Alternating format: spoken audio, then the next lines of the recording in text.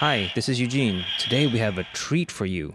Our first interview. The Who Knew podcast welcomes Paul Salamov and Matthew Jacobs. Paul has been in the entertainment industry for a number of years doing special effects and makeup to writing and directing. Plus, he also buys DVDs, so I like him already for that. Matthew wrote the 1996 Doctor Who TV movie, Young Indiana Jones, and was a child actor. Both gentlemen are fans of Doctor Who, and it shows in this interview, and we're so thankful that they took the time out to chat with us in Paul's office. We could not have asked for a better location. We'll post some pictures of this great man cave, if you will. So enjoy this special episode. Welcome to Who Knew. We are fans of the current series of Doctor Who, and here we discuss our likes, dislikes, and insights into the modern regeneration of the show. Today we have a special episode as we have our first interview. We have with us today Paul Salamov and Matthew Jacobs. I met Paul last year at LA Comic-Con, and he was toting around the TARDIS console from the TV movie, and it was just nice to see that thing that I had only seen in the TV movie. I never thought I would actually see it in person, so I was so glad that he had it there, and he was generous enough to converse with me, and then now we're here talking to him again. And who else is here? Hi, this is Brian. And that TARDIS console is my favorite console out of all of them. Awesome. Me too. Yeah. So I'd like to ask, let's start with Paul. How did you get introduced to Doctor Who? I grew up in the East Coast in Massachusetts, a town called Natick, which is actually one of the biggest sports communities of all in New England. And I was one of like two sci-fi film geeks, which was not fun, of course. But they're so open-minded there if you don't like sports. Oh yeah, of course. Yeah, that was a lot of fun. And we had Doctor Who on WGBH, which was the PBS channel. Like I stumbled upon it one day. Actually, the funny thing, sorry, I know this is going to be a little long-winded, is I had seen it previously, but I didn't know what it was when I was younger. And it took me years later to figure out what exactly I saw. But I had sort of discovered it with Tom Baker. And what they did, in WGBH was they started with, the first season of Baker, and they'd show the entire season. Then when they would get a new season, they'd start all over again with Robot, go through the whole season, and then you get the new ones. They'd start all over again, and then that worked that way up until they got Peter Davison. So we then got Peter Davison, and then they had Pertwee. And they would just that's how I really got, introduced to it. And I just became an instance of, obsession with me. Nobody understood it. Like none of my friends were into really Doctor Who. Only a couple of people were sort of Doctor Who fans. But that was basically how I was introduced to it. Nice. That's a great way for them to air it. Yeah. Because, there are no VHS machines at the time or anything like that. So you got to see it over and over again. And then it just kept going, which at the time you probably didn't even know there was going to be a new episode next time. Yeah. And what was really kind of cool, too, is they started doing it where during the weekdays, it would be there's a single episodes. On the weekends, they would show complete stories. Really? Yeah, which was really cool. Like on Saturdays, they would show complete stories, and it wouldn't be like, the next story. It would be like maybe a Peter Davison one, even though we're showing Tom Baker, during the week and stuff like that. So that was actually really cool. And That's smart of them. Very smart. Yeah, and I used to, just record everything. I think I still have all my John Pertwee, ones that I recorded on VHS. Man. Did you ever audio tape? No. Oh, No. Yeah. I was an audio taper. Yeah. I would put the little ear plug into the portable TV and put it right up against the mic.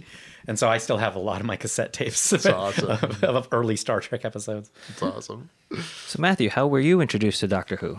Well, I was brought up on it. I was born in the mid 50s in 56 and I suppose 63. I was there in Britain when it started being broadcast. Wow. So, and obviously it was a children's show. Very much it was on Saturday, and you'd watch it after the news and I think it was, I can't remember. But then my father was an actor, and he was in the Gunfighters. He played Doc Holliday. So in 1966, when he shot that, I was taken along to the set. I was 10 years old. It was my birthday treat. Ooh. And that's when I really became, sort of became part of my life in a big way, because my father was involved. Nice.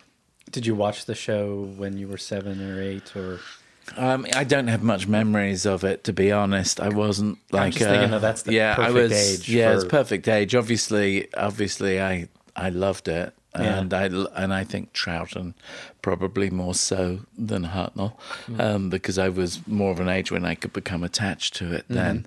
And then I went to, and I was a child actor.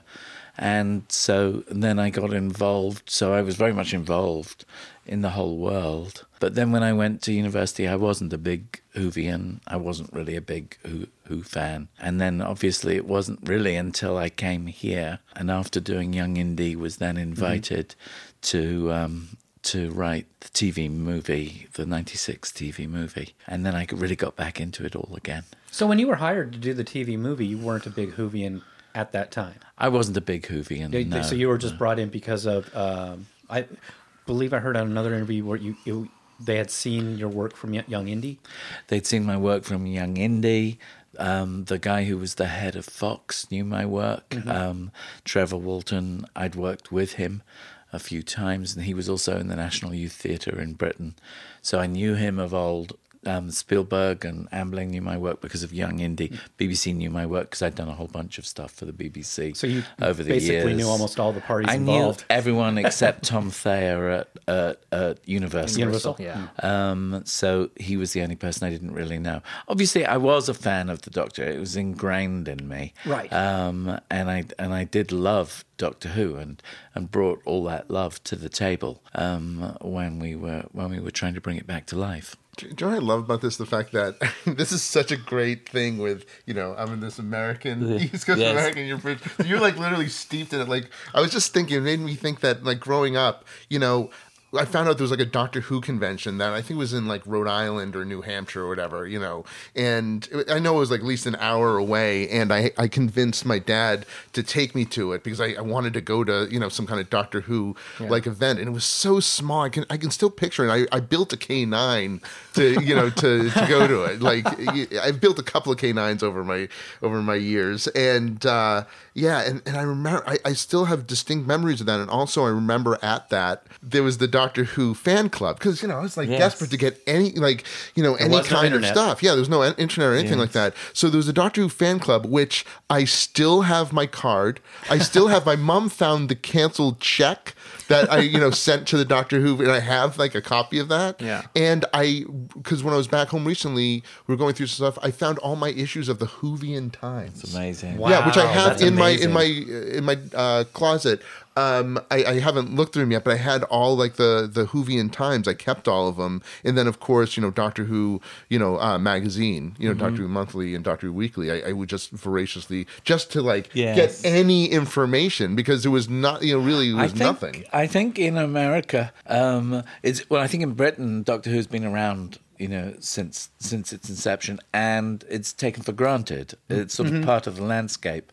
Whereas in America, it was something you had to search out and find, and so the devotion of the American fan is much stronger, and I think less cynical than the British fan.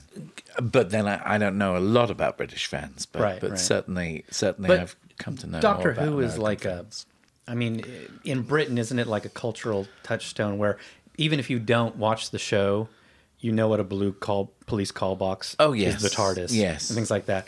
It's almost I would say it's the equivalent of kind of how Star Trek is to Americans. Yes. If you don't watch Star Trek, you still know Kirk even and Spock. And even with the 8-year gap when we put out the TV movie, it was still, I think, 9 or 10 million people who watched it that night in Britain, in a country that's only 50 million. That's an enormous number. Wow. That's a lot of people to actually watch it. And then it was in the top 3 of the then, VHS video charts for ages. So you're talking about a country that's been brought up on this, and it's part of their landscape.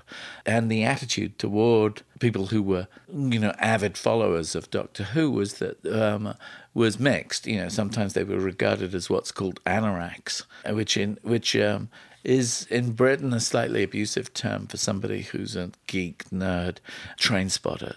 You know, you know what a train spotter is. Yeah. You know, somebody who just stands at the station with the 250 railway companies and railroad companies in Britain, and they'd write down the numbers of the trains as they would come and go. So a pointless activity. Right. So they would be regarded as anoraks.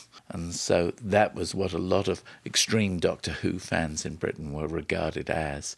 It's changed now, ever since the new Who, where the thing became sexier and involved, you know, people. It just became a different show. Yeah, my jaw dropped when my daughter told me that they had a Doctor Who like club at her, you know, junior high. Wow. I'm like, what? I'm like, what? Yeah, it was like a cool thing too. We won. Yeah, I guess so. Yes. The geeks finally got there. It would have been nice if that was a long time ago, though. Yeah, I agree too. Bore the slings and arrows of. Yeah. Yes, absolutely. Yes, and quoting Shakespeare really wasn't high on the list either. Yeah. That was certainly tough being an early adopter in where I grew up. But it's. You know, I remember when the show first came back on, there was a lot of people who were just like, this isn't our Doctor Who. This is our Doctor Who. It's like, are you kidding me? Like, when I saw Doctor Who on the cover of Entertainment Weekly magazine, I was like, oh my God, finally. I think I posted something on Facebook. I'm like, I told you. You know what I mean? Like, it was like, that was like my thing. It's like, I told you. You know, and that was such a wonderful thing to know that something that I truly care about and you know, that was being embraced by the, you know, by the greater masses. It's you know, I love it. I love that very much, actually. We also comment a lot that we like that the TV movie. We love how the new series used the TV movie as a bridge.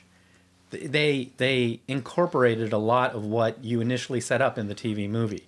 It wasn't so forbidden to have a romance. That the Doctor was a little bit.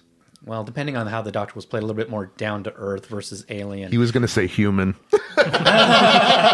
well, he seemed half human. He is half human. No, he is half human. And was that's yet to be discovered. Now, for the half human. No, it's true. He is half human. Now, was that a concept that you came up with, or was it a concept? It was a concept that both myself and Phil Siegel, especially Phil, were very keen to bring home. But as was pointed out to me by a fan as I've been making this film, Doctor Who Am I, that I may have been subconsciously channeling Star Trek because Spock is half human. I didn't realize that at the time, but he's always seemed half human to me. Well, he certainly has a love for Earth more than any other planet. I think he has to keep it a dark, dark secret. Along with many others. Along with many others. And maybe he doesn't even know it himself, but he is. Why does he keep saving humans all the time? You know, why does he have two hearts? He's a divided soul. And that's my feeling about the Doctor. And that was my feeling as a writer about the Doctor. I wasn't trying to change mythology. I was just trying to expose something that maybe hadn't been exposed up to that time. So I do think now that the Doctor has become a lot more, maybe hopefully not so much with the 13th, but certainly with the 12th, has become very self-analytical, has become very self-absorbed. And has gone, I think, even through a strange midlife crisis, where he has an electric guitar, a massive crush, and sunglasses. You're right. and I think it's lovely, but I think it is time for a change. And I think with each Doctor comes a different manifestation of this character that in some ways reflects its own time when it's created. And Paul's Doctor very much reflected the 90s coming out of the 80s, a sort of a flamboyance, a synthesis. I think the other show creators have been aware of this and have respected the fact that Paul wasn't just the TV movie, Paul was the radio show, Paul was alive for a long time as a Doctor, and has matured as such. I think he's a I think it was a joy to see him again recently as I got back into conventions, Right. To see how he recognizes the maverick nature of his Doctor, the sort of reluctant nature, the reluctant hero nature of his Doctor. And I think that's what marks him out as a transition. He's not as madcap as the previous Doctors. Right. He's more of a hero. Except about his shoes. He loves his shoes. He loves his shoes. Well, we had a problem, Right. He got out of the morgue and there were no shoes, and he was walking around barefoot, so we needed some shoes. So suddenly Brian's shoes were the shoes. Yeah. And they fit. Speaking of the 90s, there was a lot of will they, won't they shippers out there as far as relationships between TV shows like Moonlighting, The X-Files, Remington Steele. Yes. Did it have any Good influence on what you did with the writing of that companion relationship with the Doctor? Yeah, I suppose it did. I mean, I think it's a really good question. That was a thing that was going on. It was always a will they, won't they. It was the only continuing story that you could keep continuing when each week would be a standalone adventure. Yes, would the on the X-Files what was their relationship was what kept you coming back to them. And I very much liked the idea that she was a doctor as well. Do you see that they were two doctors, and it became a joke in my household. It was like it would be like I'd do something and my wife would say thank you, doctor, and I'd go thank you, doctor. And the idea was Well, that also goes back to the episode your father was in. There's two and doctors. He was a doctor, yeah. Now that was just purely so because that wasn't. I only realized that. When I was at Long Island, the convention there, and they did a special panel where they showed my dad's scenes in those 4 episodes of Doctor Who. And then I spoke to Peter Purves as well, and he told me stuff that I didn't realize, which was that they were having problems with Hartnell at the time. So they were shifting the emphasis away from him to the companion. And in fact, that's why my dad's role was so big in the Gunfighters, playing Doc Holliday, and there was a lot of him. I had no idea, obviously at that time, of the ins and outs that were going on. But so seeing that, I suddenly realized, yes, it was ironic that not only had my father been in a show about the Doctor in America, but he'd been in the show about the Doctor in America up against the Doctor. Right. Is my name. And he had that scene where he was running down a corridor in a ball gown to Puccini playing. Exactly. I mean, that's a real coincidence. Yes.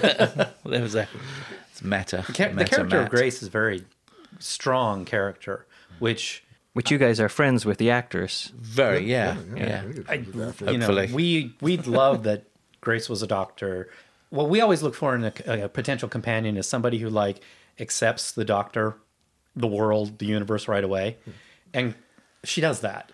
It's a little bit of a struggle. A little bit of a struggle, half. but she's also, it's very quickly where she's like, well, I meet the man of my dreams and he's from another planet. Yes. But she admits he's the man of her dreams kind of a thing. Yes.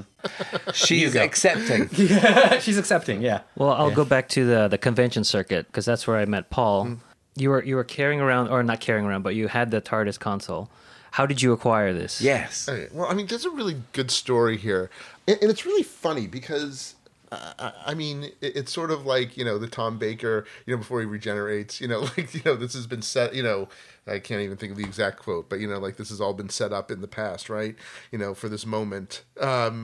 I actually went to the premiere of the Doctor Who movie at the Directors Guild. Wow. Oh my God. Which is really funny because I used to be I was involved with the Academy of Science Fiction, Fantasy, and Horror Films, the Saturn Awards. I produced some of the Saturn Awards. Right, yeah. I was their director of operations, their film moderator, and I went with the now president, Robert Holdren. He took me to the premiere, which was amazing. Because such a big Doctor Who fan. So I just think that's sort of a funny footnote, of all the things I had gone to in my life. But I was at San Diego Comic-Con, and I had just So previously, I had produced this horror movie, and my makeup artist was from England, but she didn't watch Doctor Who, and I would always tease her about the fact that she didn't watch, or like a big consternation, like how can you be from England and not be into Doctor Who, which always sort of annoyed me. But I had just built my Dalek. We're actually sitting next to my Genesis of the Dalek. I'm to the left. It's to our right. And Eugene's in his gun sight. Yeah. And I had pictures of it, right? So I was very proud of my Dalek. So I'd always wanted to build a Dalek. And I ran into her randomly in this sea of people. You've obviously been to San Diego Comic Con. It's 100,000 people or plus. So it's amazing when you can spot that one person. Yeah, yeah. That's her. So I ran into her, and she was with her, her friend, and I go, oh hey, I was just thinking of you, like just being funny. Like she goes, I go, I got to show you my Dalek. You know what I mean? Like just like being funny. And she goes, oh, you know what's funny? I was thinking of you too. It's like my best friend's boyfriend has the TARDIS and wants to get rid of it. I'm like, what? What? Those are words that should never be spoken. Yeah, like what are you talking about? Yeah, he has like the TARDIS and he wants to get rid of it. I'm like, I don't even understand what you're saying to me. Like, what do you mean has the TARDIS? Well, he like does prop stuff and he has the TARDIS. Like, and I'm like, she goes, I don't know. He's going to be here like in 20 minutes or something like that. I literally grabbed her by her shoulder and I'm like, yeah, you're not going anywhere until I figure out what the heck you're talking about. Okay. And of course he was like 2 hours late. Okay. But we like still hung out and he shows up. It turns out that he was the prop company that worked on the Doctor Who movie they built it up in Vancouver. And he said he was the thing. He's like, they had all this stuff, but they were just getting rid of it. And it was taking up too much space in his shop. And it was because it was so, iconic, he couldn't rent it out either. So not only was it just, he couldn't make any money off of it. And, it was just taking up space. He goes, I just want to honestly like get rid of it like that. And I'm like, all right, well, I want to buy it. I want this. You know what I mean? Yeah. And what was just crazy was that, this is in Vancouver. Right. Because you can imagine, oh my God, how much is it going to cost us to ship, let alone buy, right? Well, as luck would have it, he was building a float for the Rose Bowl parade. And he said, I will put it on the truck and drop it off at your house. Oh, too. wow. So free shipping. All wow. right? And he basically sold it to me for next to nothing. That's awesome. Okay. And it was like, no, it was in like, it was in a little bit of rough shape. But the good news is I did special effects for, 14 years. And I know how to, build stuff and restore stuff, and also know great people who know how to build and restore stuff. So, when I got it, the one thing, like the time rotor was missing. So the first thing I did was rebuild the time rotor from scratch. So, used as much, I'd Phil Siegel's book, which was awesome. And there wasn't a lot of great reference. That was the thing, is they didn't take a lot of pictures. Phil told me this too. They didn't take a lot of pictures on set when they did this. So there was very little reference. So, I rebuilt that, and then my friends Bob Mitch and Brian Wiega got involved. Brian Wiega is a very talented engineer and knows electronics. So we realized that it's like, this would be a fun thing to share with the fans. You know what I mean? Because that was the thing. It's like, as you can see, it's on a base that has wheels on it, right? But it wasn't, for the longest time. For the longest time, it was just in my garage here.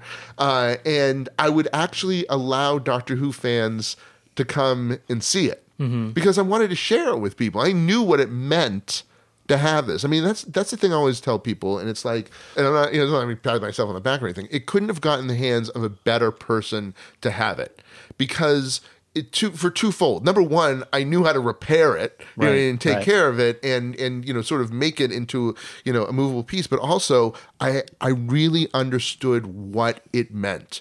This first of all, it's one of the only remaining original TARDISes. Period. 2, it's the only one in the United States, which is crazy. And, it's a piece of Doctor Who history. And, I knew that it needed to be shared with people. You know what I mean? And it wasn't a thing like, I'm not going to let people take pictures of it, or I'm not going to, like, no. Like, I know what it means to be able to look at that thing every day. And I know what it means to touch it and to spin the dials on it. Yeah. And I love to share that with people. I love to do it. I mean, as you know, I just brought it to the LA, Comic-Con just not even a couple of months ago. Yeah. Because I love it. You know what I mean? I love the fact that, you know, people ask me all the time, would I sell it? You know, like, would I sell this? You know, it's like, why? You know what I mean? It's like, it's not, yeah, I'm sure I could get a load of money for, am I allowed to swear? That's fine. Okay. That's fine. A load of money for it. But I like the fact that, you know, I'm a working professional in the industry, you know what I mean? And I own a piece of Doctor Who history, the thing that inspired me as a 5-year-old child, the thing that really showed me the wonders of science fiction and how creative science fiction could be. You know what I mean? And it's like, why would I ever want, you know, it's become a part of me. And thank God, you know, with people like Matthew and Daphne and Paul and Yiji, it's like they've really accepted me as part of like their family. And I'm sort of part, even though I wasn't involved with the Doctor Who movie, you know, when it was being made, they've sort of accepted me as part of that team.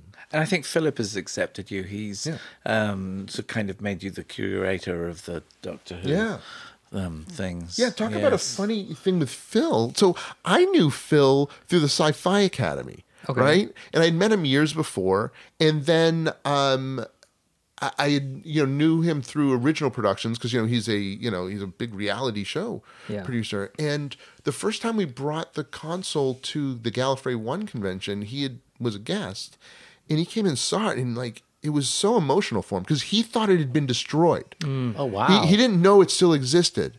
And he certainly didn't know that I had it, which was like really like, a big shocker to him. Because that's usually what happens when production ends. They just trash everything. Yeah, because that was the thing. Because that was the thing. That the reason why he still had it in Vancouver was that BBC didn't buy that. They built it and rented it. Really? That was the whole idea. They built it and rented it. They caused global warming by building a series set that cost $2 million by itself. Basically there was so much wood there building all of that. It was a giant set. So they would look to save money wherever they could. And the BBC works in ways that defy logic. Sure. Or reason.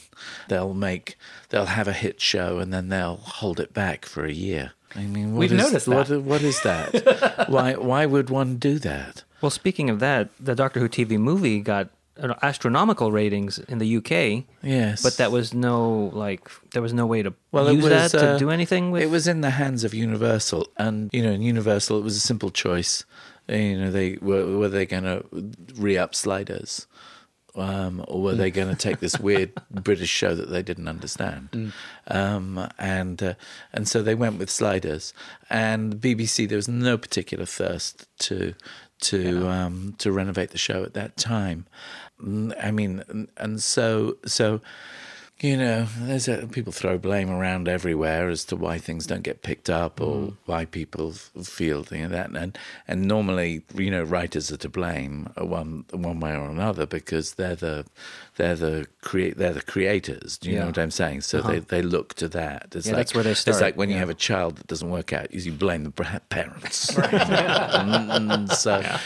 it's a very so it didn't get picked up at that time. But it kept alive one way. But the lovely thing about the TARDIS, and the thing that when we were designing and putting together the show, what I was very much after was the feeling of the sheer craftsmanship of the Russian spaceships. Okay. Gotcha. And I talked about that at length with Philip and with a designer, and we talked about so that when you look at the TARDIS there, it was like a way of liberating ourselves from the kind of sleek British or American sci-fi world. We wanted it to be different, and this fit very much with the sort of H.G. Wells kind of Victorian sci-fi element that sort of sits in people's subconscious memory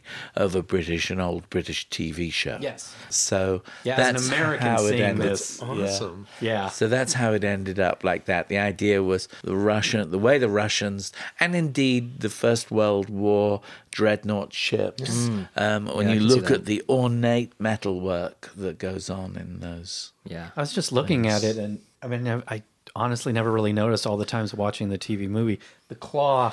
Yeah. Well, here's the claw thing about them. legs. But more so about that, they're holding the planet Earth. Yes. Are they? Oh, they Yeah, are. they're holding the planet Earth on them. That's what's Another Earth really connection. interesting. That's what's really interesting, and something I never noticed either until I was just repairing them. Like, holy crap! That's just not like it's a ball. That is like the planet Earth. Yeah. They were Yeah. beautiful. I've got all the drawings for the TARDIS. I've got all of the designs. Yeah. And the amount of... Have you spoken to the designer? No. No. Oh, we should... That's something you should do. Okay. Yeah. Yeah, we should. No, If just he's kidding. still alive.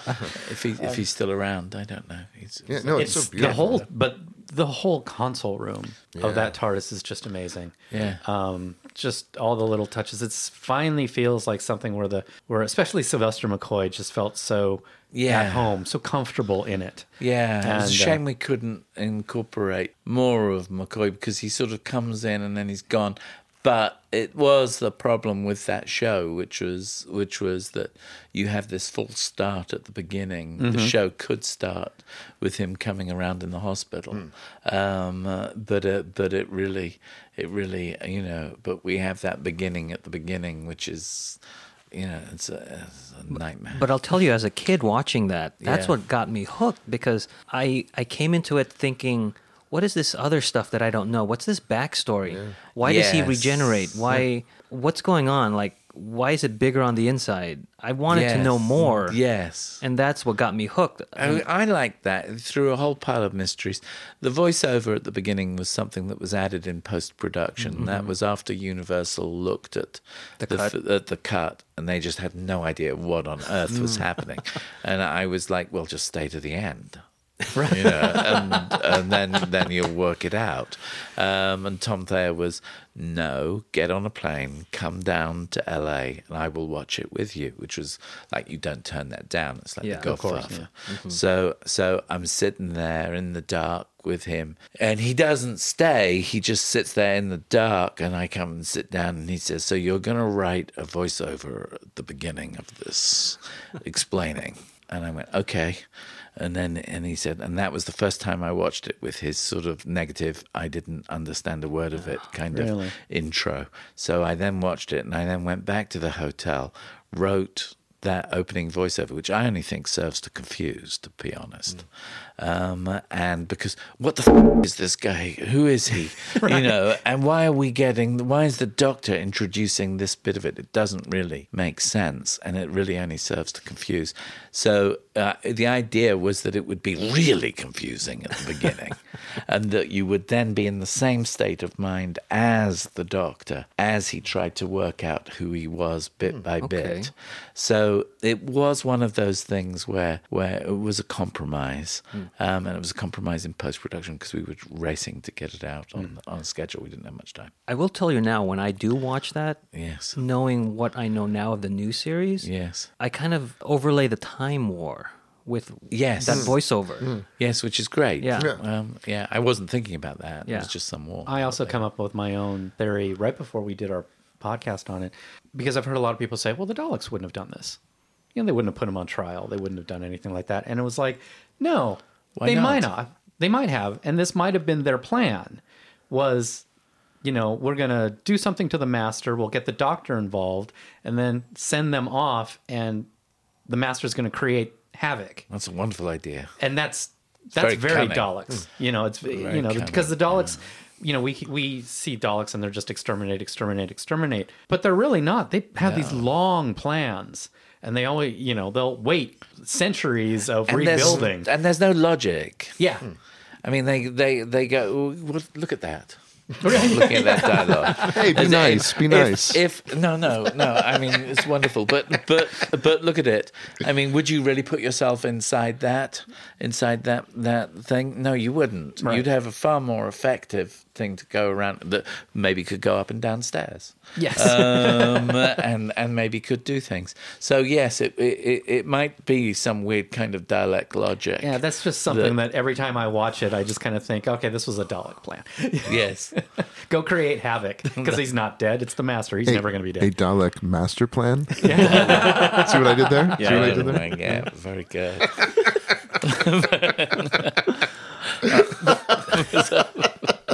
going back to the TARDIS console. Okay. It was in when I met you. You were raising funds to restore it. Yeah. How much more do you need to restore? Well, I want to get the look. The dream is to get that rotor, them to go up and console, down. Yeah, center console thing. Yeah, just to it get did. the rotor. No. So It lights up, doesn't it? yeah, it lights up. That was one of the new additions that lights up from the top now. Obviously it has the TV with it, the monitor and all the other stuff. But yeah, really the dream is, but it's Brian and I have worked out different ways of doing it to make the time rotor go up and down. It's just very challenging, and it's going to take some time, and it's going to, because there's not a lot of real estate inside. You know what I mean? Gotcha. And it's a thing that has to be, a coordination between the top and the bottom. We've come up with a lot of different clever ideas. Also we don't want to there's ways you could do it, but you'd have to have a big pole down the center. Because you got to remember the way they did it in the movie was they had this whole other section that was on top of it that just had, they had a lot of easier way to do it. They had more room. Yeah. Yeah. Yeah, and then there's some things like I need to fix some stuff. That rotor's taken the interior discs of the rotor have taken some abuse. So. And it's probably going to be really difficult to create the holographic monitor in your ceiling. Yeah. I mean, that's going to be a real That's taking challenge. a little bit of time. Was that something you came up with? Because Yes. I love that. That is my Yeah. favorite thing, to have just that overhead. You could see the entire universe from inside. Wonderful. That was the wonderful. TARDIS. Yeah. Well, if it's bigger on the inside, you have to go all the way. Yes. Yeah, you see everything. Yes. Yeah. That was a great idea. You're clever. Thanks. Thank you. Appreciate it. Speaking of conventions, Gallifrey 1 was just a couple weeks ago, or Yeah. last weekend. And you Yes. guys were there. Yes. You care to talk about that a little bit? This guy definitely needs to talk about it. Well, I was there since 2015. Vanessa Yule, who's a documentary filmmaker, and myself have been making a documentary called Doctor Who Am I? And I love that name. Doctor Who Am I is really about my journey back into fandom. Because as we discussed earlier, when it came out, I took the brunt of the blame as a writer, so I didn't think I would be welcome into the fan world. And I went off and did other stuff, Prisoner Groove and others, I just got totally absorbed into other stuff. And then when the 50th anniversary came along and Moffat brought back the Doctor so that he could regenerate into the War Doctor. Suddenly there was a big interest in the Eighth Doctor. I'll tell you, And I was interested when that came out. It was, I screamed. wasn't it? Remember? I screamed as well. It was I amazing. didn't know it was going to happen. It was so wonderful. And he was perfect. It was Wasn't still he? the same. He was still the same, and I felt so emotional. There I was in my small apartment in San Francisco, and suddenly this Where the whole movie world, takes place. Yes, exactly. It's Meta Matt. It was like everything was all folding in on itself, and I want to interject a funny story though. Can I tell you something? When I saw that, it was called the Night of the Doctor. The Night of the Doctor. So I'm watching it, and he's just about to go into the TARDIS. And now I know that the BBC did not contact me and borrow my TARDIS to shoot something, and I'm thinking, what's going to happen when they go inside? Like, they know I have this. Why didn't they call me? And I would definitely have let them borrow it. You know what I mean? And then he doesn't go inside. Yeah, right. And I'm like, my heart was starting to sink. Pounding. Yeah, it was pounding because it's your console is cheating on you. Yeah, exactly. So That's it was really right. funny. Sorry. I just wanted to. I'm sorry to interrupt, but No, that's funny. Anyway, so I started getting invited to conventions, some really weird conventions, by the way. And then Sean Lyon invited me, and at that point, Vanessa said, this is an interesting story because we made films together. We've made a few other films, and so we thought we'd come along and we'd shoot the first Gallifrey convention in 2015. We finished that and we realized there was a bigger film there, not just of my journey, but this whole world. You know, people like Paul, people like Daphne are still very involved in it, and it's such a rich world. And so we decided to make a documentary about that, and we've been feeling our way through it for the past couple of years, and now we're in a state where the cut is really strong, I think. And we took it to Gallifrey One a couple of, last week, and we played it for a room full of fans, and we tested it properly, gave out tests, got massive scores, like up great. in the 80s, 90s for everything. And so it was really worth doing, and some interesting feedback. And now what we're doing is we're putting together what's called a sales deck for the entire movie, and where we've got the film, we've got a sizzle, we've got the feedback, we've got budgets, everything, and then we're going out to the key distributors of this kind of genre documentary. Yeah. But it's not so much about the genre; it's really about one of the fans summed it up very well. She said what she thought it was about being in love with something, having that love rejected in a way, then coming back and the joy of realizing that love is still there. Yes, and she caught that arc of the story, and that's a universal story. So we're very excited. Yeah, and the prequels. Well, it's like most stories, but it's really she caught that very well. And when we played it for the fans, it was great because they were big laughs, and then people were quite moved, and then there was a happy ending. Yeah. So it's been worth it, and Vanessa Ewell's a wonderful documentary filmmaker, and she really knows what she's doing. And so it was great, especially as an editor. And she's been the one who's really been pulling the editing together over these past couple of years. And we've just been really going it all over the country. It's terrific. I mean, I was lucky enough to see it. Your screening a month ago. The pre. It's wonderful. There was layers of it that I was not anticipating. Yeah, I mean, that's why I'm biased, but not. I mean, really, honestly, speaking as unbiased as possible, just because I love movies and I love documentaries. There's some really wonderful layers to it that I was not anticipating. And it does get emotional at times. Yeah. And it's very touching, and it's like your relationship with your father and so forth. It's wonderful. It's a wonderful documentary. I mean, it really is. It's interesting, and since you saw it, it's better. I didn't know you really. No, we did a recut after because we got a bunch of notes from there, and we it sagged a bit in the middle, and so we got rid of that. So it just goes like. Awesome, good. No, I look forward to seeing now. That those again, are in the deleted DVD extra scene. We shot so much. You do when you're doing a documentary. We really everybody who we interviewed, we could make a separate little film about. I mean, I think that happens with documentaries. Sure. But very much so with this one because we didn't really know where we were going. Mm-hmm. So we were asking people deep and wonderful questions about themselves. And when I first cut it together, I did it more or less like a little mini-series where there would be like 20 minutes about TARDIS Tara, there would be 20 minutes about Paul, there would be 20 minutes about people and their individual stories. But at the end of the day, we decided the more interesting story was my reluctant journey because I actually wasn't. I decided I wasn't a fan when I came back into to this fan world. So it's really about me becoming a fan again. Did you feel that way because of the reaction from the TV movie? We were wondering, as you watch it, it was Universal, Amblin, the network Fox, and the BBC. Yes. Well, not so much Amblin. Not so much Amblin? Yeah. But was there a lot of notes and you must have this from classic Doctor Who, you must leave this out from Doctor Who?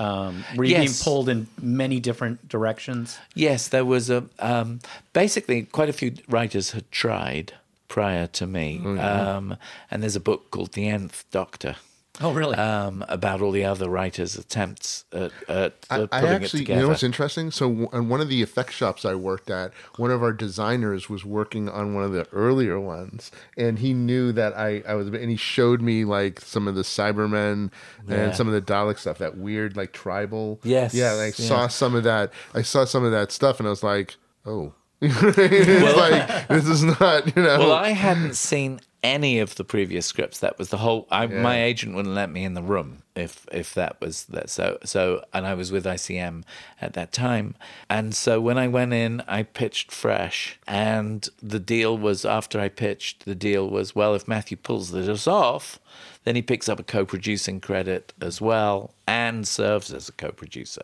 So I was like a weird-ass diplomat. I'd be flying back and forth to London because I understood the BBC at that time in the 90s, because I'd been working for them on other stuff. I understood Fox, and I understood Amblin. I understood the ethos behind Amblin, at least. And I got on well with Philip. So I picked. So you're dead right. It was a case of push and pull, especially when people started spending money. The minute people start spending money, everybody has an opinion. Right. It's got to be daunting. I mean, it's like, I got to write, last year, I wrote a short trips in a BBC Big Finish audio, and I finally, because I've been bothering Nick Briggs forever, and he finally threw me a bone, which is great. And the funny thing is, and I never, as a writer, I never get writer's block, right? And when I sat down to start writing, I decided I could do whoever. So I decided to do a fourth Doctor in Sarah, because obviously that was my doctor, that was my companion, But realizing that you can't screw around. You know what I mean? You've got to it's like, can I actually do that? It's like, Yes. Be careful what you wish for. Right. You know what I mean? It's like the weight of it really came crushing down. When I realized that, holy shit, can I even write dialogue for the fourth time? Can I even pull this off? And there was that really a lot of doubt, because, even though it's just a short story and, and it's just an audio thing, it's still, to me, it's like, all right, well, here's my one and only, this could be my one and only chance to write a Doctor Who, thing. Absolutely. And I'm so glad you did that. I mean, because it is this thing. Yeah. That you have to, for me, it was at first incredibly daunting. Mm-hmm. And I thought to myself, am I going to be able to do this? And then I sat down and just decided I am going to enjoy it. Yeah. I am going to enjoy the liberation that the Doctor brings, because he has a scatological sense of humor. Yep. And I think every writer who writes the Doctor brings their own particular sense of humor to the table. Yeah. He's a very, like you were saying about Daphne, it's very much a show about acceptance. Mm-hmm. It's not a show about fighting or conquering. It's a very witty show. It was originally aimed for children, and we've got to remember that the ethos behind doing something for children, and I've worked for Jim Henson and I've worked for Disney and things, the ethos is to build some kind of spiritual generosity. And that's what's behind the Doctor. And I think that's what marks the Doctor out from other TV shows or genre shows, which are really about, don't be afraid about death, because you could be a monster or you can live forever. Well, you know what's interesting about Doctor Who? I know it's sort of dovetailing back to the beginning about, how we got into Doctor Who, but I think the thing that because my other little obsession growing up was, it was a show called Star Blazers. It was an animated show, which is Space Cruiser Yamato, for anybody else in the world. Okay, so I was equally obsessed with that, right? And I think the reason was because I was seeing different storytelling than from American, this American point of view. Which when you watch G.I. Joe, when the Cobra ship explodes, somebody comes out in a parachute. Well, in Doctor Who, characters were dying. You know what I mean? Like, characters were actually dying. Yeah. You know, and same thing with Yamato, you know, with Star Blazers. Main characters who cared about died and didn't come back. Right. You know what I mean? There were And- consequences. Yeah, there were consequences to action. And it was like, I think that was the thing I really gravitated towards Doctor Who. It's like, oh, wow, there's real stakes here. You know what I mean? There's real stakes. And it's like, people, you know, characters are dying and like, there, you know, like, and it was like, wow, it was so eye-opening to me to see like this, you know, these different types of storytelling. And I think I've always, you know, sort of gravitated towards, you know, stories that were a little to the left of center anyways. I mean, you know, even, you know, with the movies I love and, you know, admire, like I was just talking to you guys about, you know, like I rewatched Blade Runner 2049 for the third time last night, and I just saw Annihilation the other day. And it's like, yeah, these might not be everybody's cup of tea, but I love both of those movies. Like when I was watching 2049 again last night, I was like, I fucking love this movie. I love this movie. I love this movie. And I've been, Blade Runner is my favorite movie of all time. And if anybody was going to be like nitpicky about this sequel, you know what I mean? It's like, this movie is everything I love about filmmaking. You know what I mean? That's the thing with Doctor Who. It's like everything I love about storytelling. I think you hit on something very pertinent there, Paul, because it's like when we came to do the TV movie, the option of bringing Grace, you know, and Chang Li back to life was something that the network, the American network, said, well, you can bring him back alive. That's going to be great, of course. And both Philip and I was sitting there saying, please. And I was trying to find all sorts of weird things that could justify it, you know, and it's there in previous drafts, and Russell, you know, has written about it, that, you know, that we did find a way through the thread, but at the end of the day, they should have just died, you know. I mean, and the Doctor should have had to have gone on. But we wanted to keep that. We wanted to keep that option open and have them come back. But it always was cheesy, and there was no way around it. You know, it's an American thing. It is an American. And that moment feels very American. It does, doesn't it? Oh, and yeah, you know, it's an American thing that you don't want people to die. Right. For some reason, Americans aren't allowed to die. Although I do have to say, I always laugh that the Doctor is in America for about 30 seconds and gets 3 bullets pumped into him. And well, you know, that's such a welcome to America. Well, we had to pull a lot of the gunfire out of the British broadcast because it happened after that horrible shooting that changed the law up in it was the Scotland.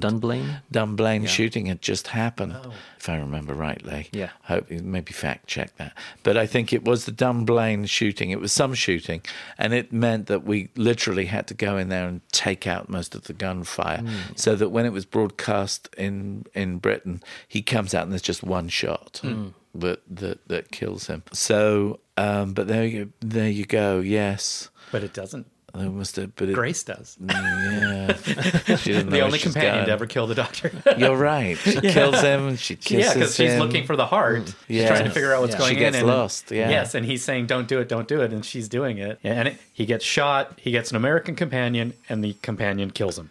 What did you do with with the Doctor, Paul? Oh, What my did you story? do? Your story. Oh, it takes place in a Yes. jumble sale, which In is a really jumble sale? Yeah, which is, you know, Yes, and they it's love like the a- idea that it's like, oh, that's very British. You know what I mean? And actually, my story winds up being the origin of the hat rack in the TARDIS console. Oh, really? Yeah, I just thought it's like, I thought that was a kind of a fun, like, that's really what the story's about, but you don't realize it like, to the end of it. But yeah, it's basically, I had an idea for. It's funny, you know how you have ideas for movies and stuff like Yes. that. I had an idea for a Hellraiser movie like years ago that I was pitching that never went anywhere, and I sort of lifted like the conceit of it for the story, which the idea that that somebody had an interdimensional like portal and they were stealing stuff from other like dimensions, but they Right. steal the wrong thing. Oh, Okay, right. and he's selling Like the it at Time like jumble Bandits. sale. Yeah, selling at a jumble sale, and the Doctor knows what this thing is and knows it's dangerous. And basically, it's like this node thing that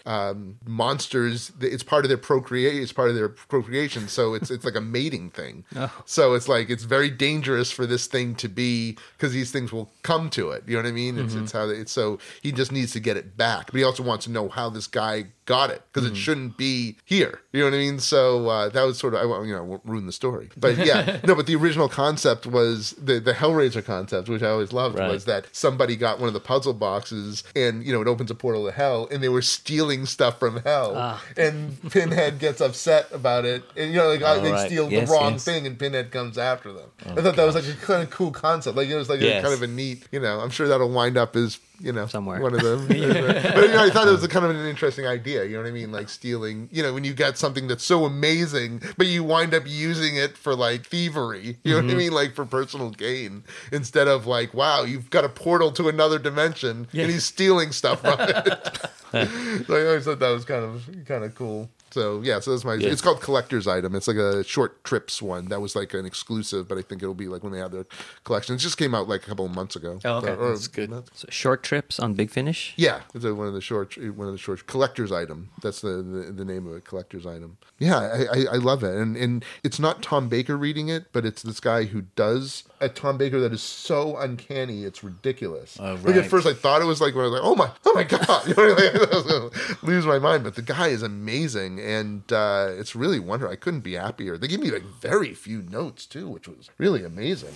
That's good. But it was very very wonderful experience to be able to do. It was my whole life, wanting to just somehow be involved.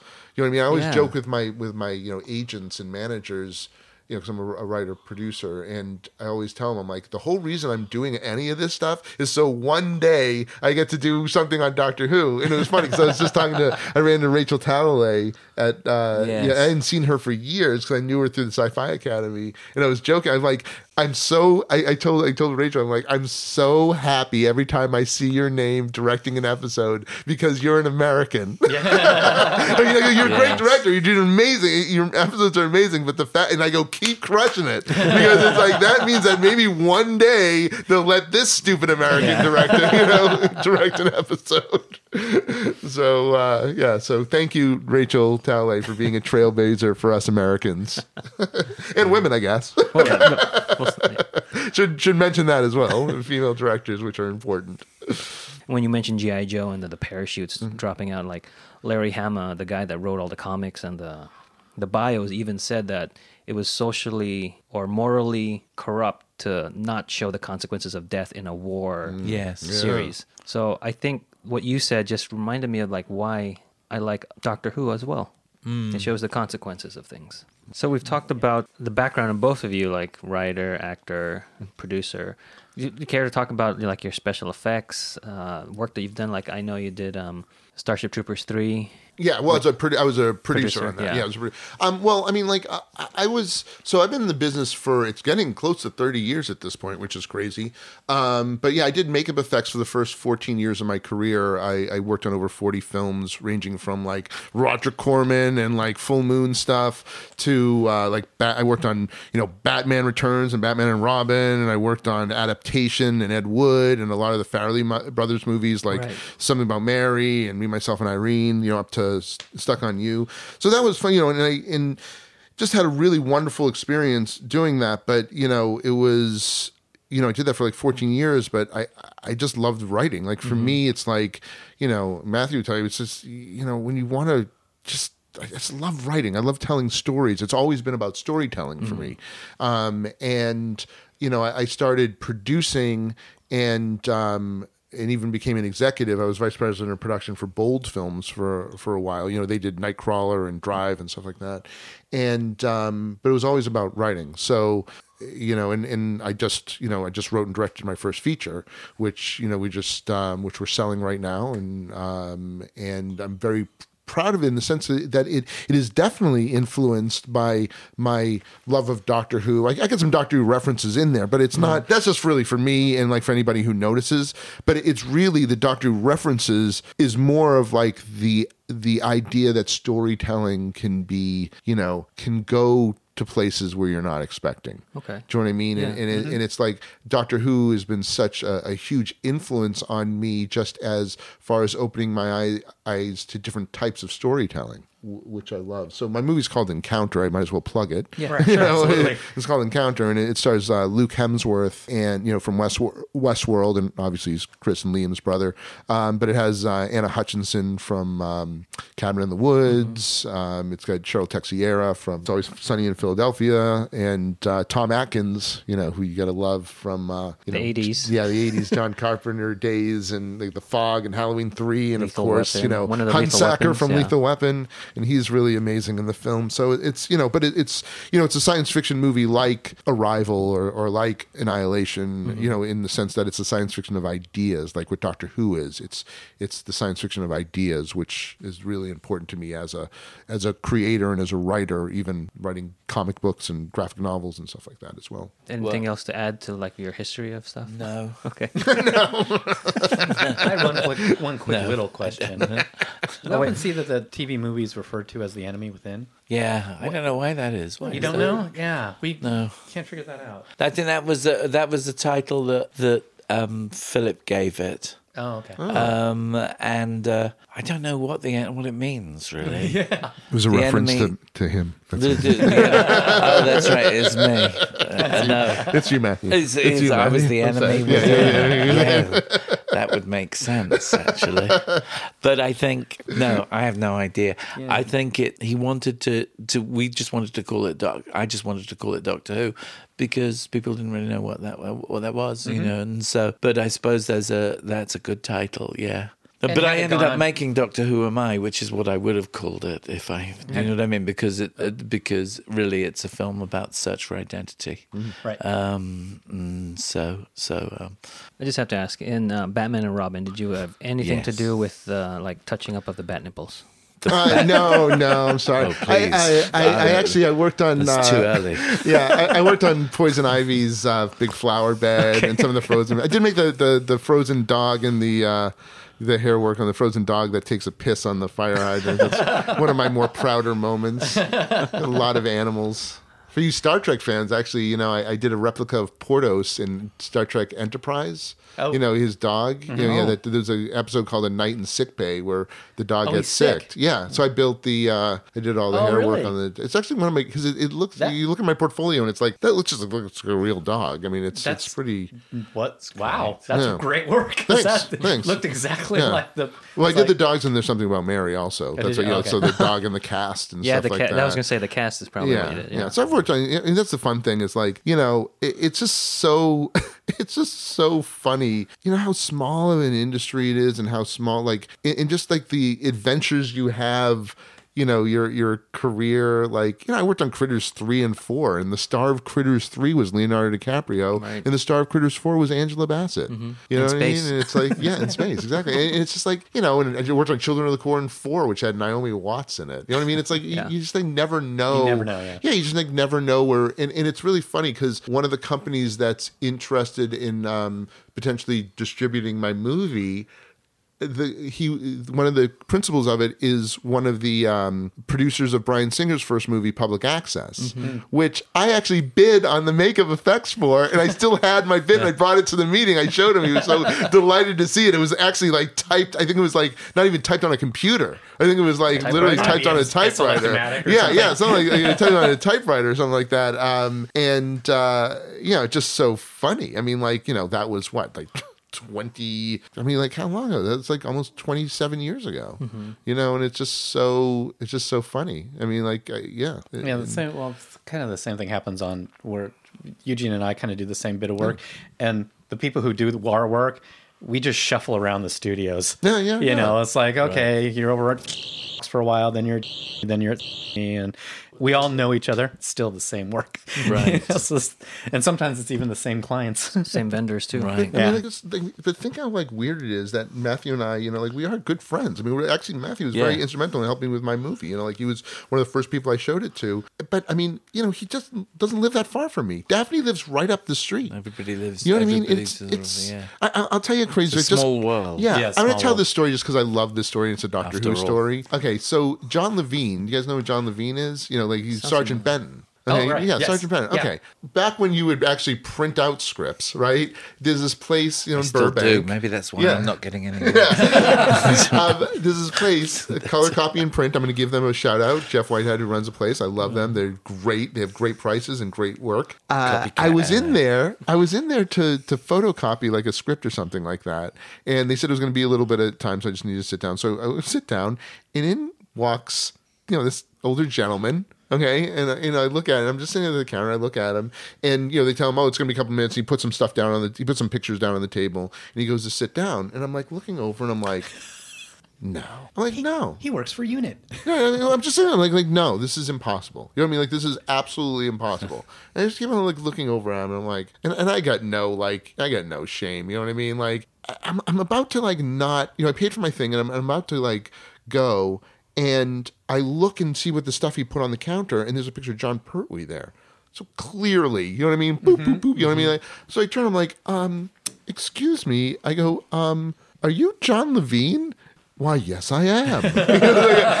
I'm like, oh my God. I mean, I literally freaked out. Now, mind you, I've worked with some pretty big celebrities, over the course of my career, okay? I have never flipped out before.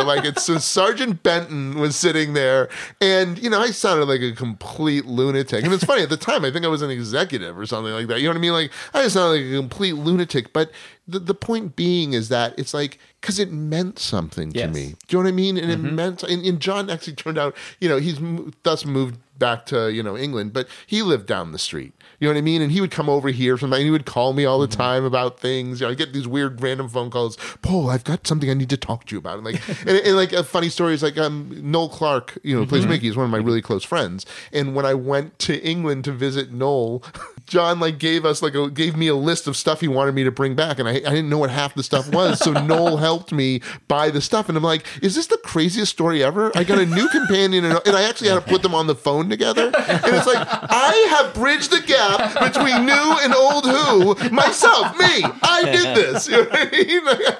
I put Mickey on the phone with Sergeant Benton. You know what I mean? And it's like, that means something. Yeah, absolutely. You know what I mean? It means something to, it just, for some reason, it means something to own that. You know what I mean? And it means the world to me that this gentleman sitting next to me on the couch is a friend of mine. I mean, and it's like, it's wonderful. And I think that's what makes us all wonderful. Oh, thanks. And it does. It's just lovely. That's what I like about the American fandom. It's so inclusive. You know what I mean? And everybody here is very, very friendly. You said earlier that you thought we were less cynical than the British. Yes. How are they cynical towards it? They're made cynic. Yeah, they there's a tendency in Britain where familiarity breeds discontent. Oh, okay. And so you'll end up with an attitude that a compliment might be, well, it could have been worse. Okay. Wow. Okay. Well, the Irish do that, didn't they? That's right. That's how he's going to conclude this. By the way, this is how he's going to conclude this podcast. I'm going to tell you how great a time I had. And he's going to tell, well, this could have gone a lot worse. Well, that's not half bad. So tell us how we can find Doctor Who. the project Am I? you're working on. Yes. Well, not yet. Because, how can we support it then? But you can be a part of it, and I would appreciate this if people go to the Facebook page, Doctor Who Am I, and like the page, Did that this because it morning. makes a big difference. It makes a big difference as distributors are looking at it, for them to see that there's over 1,000 people already who want to see it, even with no real publicity. So the more people who like the page at this time, the better. And so certainly that's how people can help. And also when you go to the Facebook page, there's a lot of little clips on it from the film, and bit by bit, hopefully, before the end of the year, we will be surfacing with the film. But we're trying to get a distributor attached before we start hitting festivals.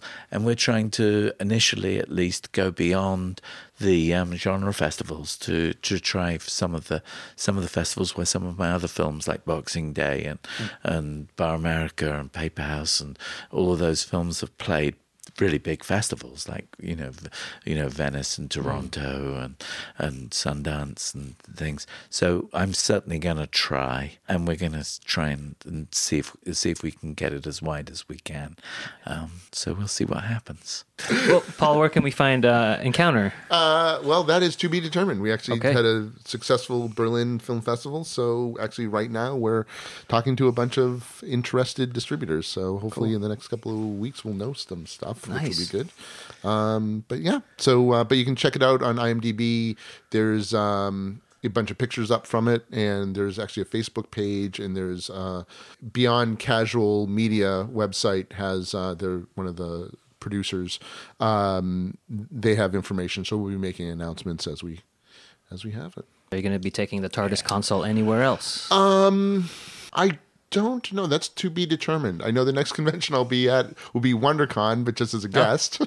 I'll be there as well, Yeah, so I'll be maybe there. we'll bump. Yeah. So I don't know. It's so funny. I mean, it's been to New York. It's been to Oklahoma. It's been to it's been to San Diego. It's been to L.A. I want to go to Chicago sometime. I'm always telling Chicago TARDIS, please have me. So I don't know if there's any conventions out there listening that want to have the TARDIS console. Just get in touch with me. Maybe the winds will blow in that direction in Chicago. Yes. I see what you did there. So to wrap it up, can you guys think of any classic or new Who episodes that you would like to recommend to anybody that wants to be introduced into the show? I was very impressed by Blink. Okay. Yes. And I've always felt as though, if people are saying watch the show, it certainly gets your interest, and then you go and find out other stuff. And then obviously the TV movie, TV movie is served as an intro for a lot of people, and could be a good intro in terms of looking back as well as looking forward. But Blink is if I was recommending somebody to get going now. As a writer, do you look at Blink and go, I think it's the best thing he did. Yeah. kinda agree. Yeah. And yeah. I think he got a little, like I said earlier, sort of the Doctor gets a bit self-indulgent after that. But it really, I thought it was very good. Yeah. And there's other stuff. I mean, generally, there's so much of it out there that I think you would make up your mind depending upon the person you're talking to. That's a good point. We always say that too. Yeah. Okay. Yeah, I mean, I think, to go along with him, Blink is the one that's sort of like the cool factor. Like, okay, you want to see how cool the show can be? But I mean, obviously Rose is a good intro Yes. to the series. But I mean, like, if you're going to look into classic Who, I mean, I always try to start people off with Tom Baker just because I think, but if you're going to pick a Tom Baker one, even though Genesis of the Daleks is my favorite Tom Baker one, I say Pyramids of Mars is like almost the best one because in a sense it's Yes. almost like a soft reboot of because the beginning of the episode sort of fills you in on everything you need to know about Doctor Who, Right. in this like moment, which is, I don't know why it's even there. He has this conversation with Sarah and he's Yeah. like saying, I walk in infinity, like that. And it's, so it almost like, not only is it one of my favorite stories, but it also kind of like reintroduces the character Yes, for that's some very odd good. reason. That's a good- You know what I you're mean? right. Very good point. So I hadn't that's thought why- of that one. Yeah, That's it's good. odd. It's And so changed That's my Sarah choice. Jane. yeah, and it's that's true. it's a good solid 4-parter. You know what I mean? And it's like great performances. And Yeah, I think that's better than Blink. too late. I already had it. No. Well, thank you to Paul and to Matthew for taking their time out and for inviting us to this wonderful man cave, if you will, Awesome.